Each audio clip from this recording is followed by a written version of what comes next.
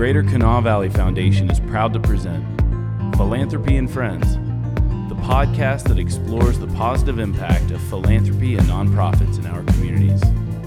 With your host, Jane Powell.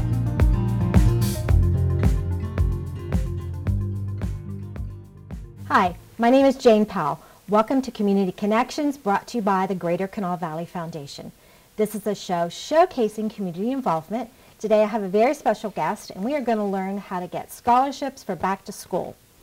Susan Hoover, welcome to the show. Thank you. Susan, you are the foundation's, we work together, Yes. so you work for the Greater Kanawha Valley Foundation, I and do. you are the scholarship program officer. Yes, So you are the expert. You have done this before. I have. And I am anxious to learn and to share with everyone what's happening this year in scholarships. But we should talk about, even though we're talking now, you work a year ahead. Yes. So the scholarships that we will discuss today will be for the school season that starts 2023. Three. So the 2023-24 academic year is what we're going to discuss today. Correct. But to get ready for that, you start now. Yes. Okay. So this is your season. Yes. Tell me about it. It's exciting. We have a lot of new scholarships this year, and I will get to that in just a second. Our scholarships are statewide, so every school, every Christian school can apply for our scholarships. And it's online. It's very easy. You just go to www.tgkvf.org, Okay. click on scholarships, and there you will find all the information. And be sure and read all the information before you apply. Right. So when you visit the foundation's website and you go to the scholarship page, there are several different tabs or pages, so to speak, for students to learn and to gather information about. Right. And they can do that now. Yes. It is available on our website right now. So the scholarship program is accepting applications from November 15th through, February 1st of 2023. okay, so that gives families quite a bit of time to gather the information they need and to actually apply. Right. They can start it and then do save and finish later at the end, at the bottom of the page. So they can, do parts of it and then they can come back and Oh, that's finish good. it. Yeah. But now, if I remember from past, once someone creates that application, they create a password and a login that is separate from anything that the foundation has access to. Yes, we can't get into their So they need to keep track of that, just like Yes. they would all their other information. Right. Okay, that's great. So it's open, it's statewide. We want kids to apply. Oh, yes. Yes. We have a lot of money to give away. Right. Yes, who doesn't want money to go to school? That's exactly right. And we have that money because of generous donors. Very much so. And we can talk a little bit about that in a minute, how donors create scholarships in different ways and for different meanings. But tell me about different ways students can find the scholarship they might need. What if I am a high school student, way back when? What if I'm a high school student and I want to go to a small college and study nursing? What do I do? You can go to the website, look at the available scholarships. We have a quick reference guide Okay. that is broken down by high school, the college that you may want to go to. If it's in a certain county, the field of study. There you'll find several scholarships for nursing, organizations, and then we have a full list of all the scholarships listed in alphabetical order. But the quick reference guide can guide you to, if you have a quick thought of, well, I want to go into nursing. Right. You can go there. Or if I'm from Clay County or if I'm from Wood County, Right. I can look and see that maybe a donor has left a fund for students from my county. Correct. Yes. And that's a possibility. Yes. It's great. And they may have left one for my high school too, right? Yes. Yes. We have over 120 different scholarship funds. So that someone can find a scholarship that suits them. We have several that has no restrictions, which means it doesn't matter what, what college you're going to or what high school you're from or where you live, just somewhere in the state. You do have to be a West Virginia resident. But you don't have to go to a West Virginia school. No, it depends on the specific fund that you're applying for. Because some of them, just want you to go to a school in West Virginia.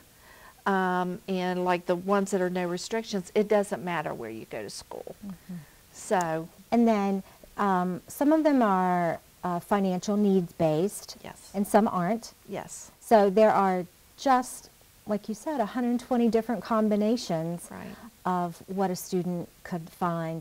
So a little research before you jump right into the application. Yes. Pays off. Yes. And then once I decide, what if there's two of them that I want to apply for? You can apply for two. And actually this year we have a new scholarship fund. It's called the TGKVF Scholars Fund. Okay, tell me about that. Well, you can apply. It's our 6 counties, and those counties include Boone, Clay, Fayette, Kanawha, Lincoln, and Putnam counties. So if you are a student from any of those counties, you can apply for this scholarship plus the 2 other ones. Oh. So you can apply for actually 3 scholarships. Wow. Now, tell me about the new scholarship, because it is brand new this year. Right. And again, it was created by a generous donor. Very. It has, one, the geographic qualifications. There's a few other things that are not quite the same as the others. Is that right? Right. You have to have an unweighted CUME GPA of 3.5. It does require a personal essay, 2 letters of recommendations, and this one has an interview with the Scholarship Fund Committee. Okay. So that's the big difference, is that you do have an interview. Another big difference is this scholarship is more generous than some of the others. Yes, it is. It is for $3,000 to $5,000 a year. Yeah, that makes a difference in Yes, someone's it does. experience. We have a few other new scholarships Yes, this we year. do. We have the Esther and Inez Cyrus Multicultural, and that's for an African American senior, GPA of 3 to 4.0. We also have the Susie Gartley Scholarship, and that's for any student from Riverside High School. Okay. We have the St. Albans High School Red Dragon, and obviously that's for a graduating senior at St. Albans High School. And we have the Pritt Family Scholarship, which is also new this year. Tell me a little bit about this one, because this is very exciting. It is very exciting. It is a $5,000 scholarship. Wow. Which is a lot of money. And it is renewable. So you can renew this every year. Graduating seniors must have a minimum of a 2.7 GPA. Okay. Students currently enrolled in a public college university must have a minimum GPA of a 2.5 in each of their first 2 semesters. Okay. And then after that, a 3.0. And this scholarship will be awarded to more than one student. Yes. Actually, it could be awarded to 75 students. So that just depends on applications and Yes. a few other little qualifications, but that's remarkable. It is. It's huge. Yeah. What generous people are involved in this scholarship. Very much so. And we're so thankful for those. And then these scholarships, and part of the 120, allow not only high school seniors to apply, but, and you mentioned renewable, so you might want to explain that, but there's some that apply to a graduate school, and lots of different ways to send students to school. further Right. their education. Right. You do not have to be a graduating senior. You can be a sophomore, a junior, and even a senior, and apply. If you have a renewable scholarship, then you just have to do a renewal scholarship the next year. So that's a little bit different application. It is. But it is still an application that It needs to is. happen within Yes. this time frame of November 15th to February 1st. Correct. Yes. With the renewal, you don't have to do an essay. Okay. And I know that, an essay may be a little bit scary to students, but all we ask is that you tell us something about yourself that the scholarship application doesn't already ask you. And it doesn't have to be a full page. Okay. So- Oh, yeah, that's easy. Yeah. Yeah. That's just like a social media post. Right. Yeah, so that's fun. So we know that you award it. What happens if I think I'm going to go to one school and I change my mind or I change my major? What happens then? Okay. You need to notify the foundation and let us know if you're changing schools. If you're changing a major, that's a little trickier. If your scholarship is for nursing and you decide not to go into nursing, then you would not be eligible to receive that scholarship the next year. But that's not to say that you can't apply as a new applicant the next year and apply for a different scholarship. Right. If I decided I wanted engineering, then I can look for an engineering scholarship. Yes, we do have engineering scholarships. Right. So there's always a way. Yes, there is always a way. Susan, you get a lot of phone calls, you get a lot of emails, but you're very accessible, so people know how to reach out to you. Your email, I think we're putting that on screen. It's shoover@tgkvf.org. If they go to the foundation's website, your contact information is there as well. I know that people do reach out to you, and I'm glad. They do. And I really enjoy talking to the students. And then, so on the flip side of all this, if I am a donor and I'm very interested in helping a child, or a student, I shouldn't say a child, a student, a young person, further their education, how do I go about creating a scholarship fund? It's very easy. You can set up your fund. You would meet with our president and CEO, Dr. Michelle Foster, and Kristen Mounts, our CFO, and myself maybe. You just set the requirements on what you want your scholarship to be for.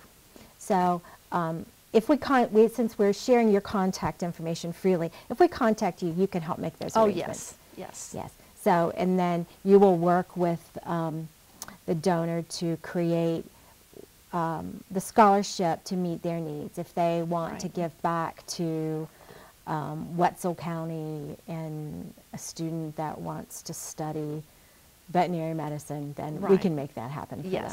Yes. They can set their fund up however they want. Whatever eligibility they want to put into it, that's their fund. Right. If So- they have that.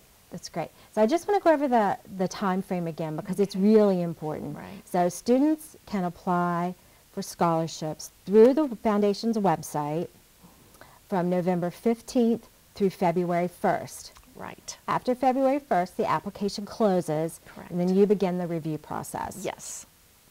And in between that time, you're very available to help them. They can reach out to you through your contact information. And then they hear, when do they get notification? The first week of May. First they will week of May. receive- Yes. That's when they'll find out one way or the other. Yes.